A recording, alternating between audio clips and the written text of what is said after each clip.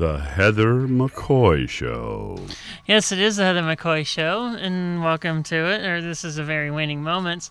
I do one last segment. Usually I have a little bit of a sliver of time. I call the segment End on This, and I thought that was a No Doubt song, but apparently I looked it up and it isn't.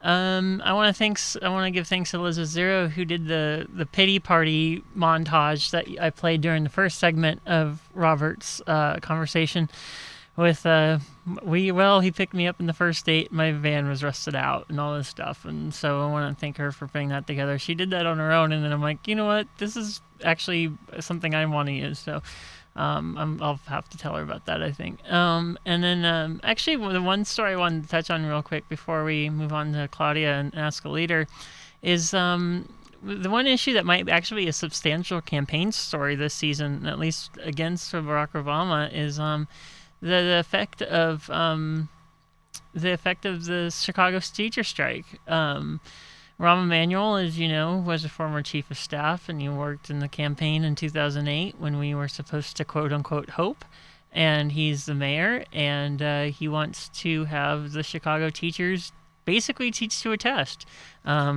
Teachers are given a test.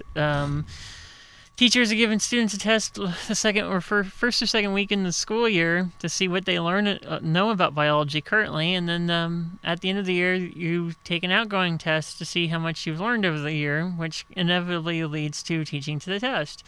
And one of the big problems is, with education, of course, is the fact that, most of life isn't a test, and you have to think things through and have critical thinking skills, and teaching to a test isn't exactly critical thinking skills.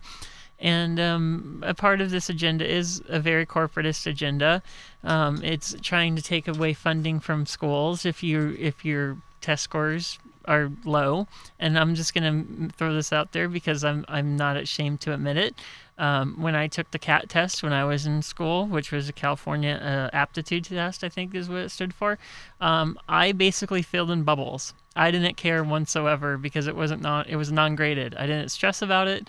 I used to, and then I got to the point where it's like, I never see the results of this. I'm just going to just fill in bubbles.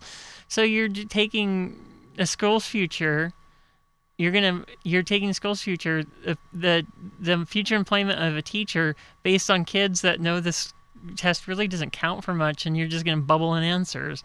And then it's another way to just, one of the key, I think, themes of the Heather McCoy Show is privatization. And it's another, when the school's quote-unquote failing because of bad, test grades, you're going to turn it into a charter school. You shut the failing school down. And the reason why this comes back to Obama is Arne Duncan is a Secretary of Education, and he implemented this brilliant plan for Chicago when he was in charge of their school district in the earlier part of this last decade. And it's just another. In the entire plan, you can call it corporate, but it actually is. It was actually made by a bunch of quote-unquote business leaders because their opinions are always so awesome. And so they've got together and they're like, oh, this is a way to turn around schools. Well, it's just going to privatize private education. Or privatize public education. I'm sorry about that. So, yeah, hopefully that turns into a story because it would be nice if it's one of the things that always just drives me insane about politics is that it's always the idea that you're the idea that private industry can do it much more efficient. That's not true. In most of the forms the government takes when you're actually providing a service like electricity or something like that, usually the DWP in LA will do it better than SoCal Edison. So it's just this fallacy that I wish Obama's going to have to. I wish it would fall, and I wish Obama would have to confront this fallacy and backtrack from it, even though his thoughts might be against it.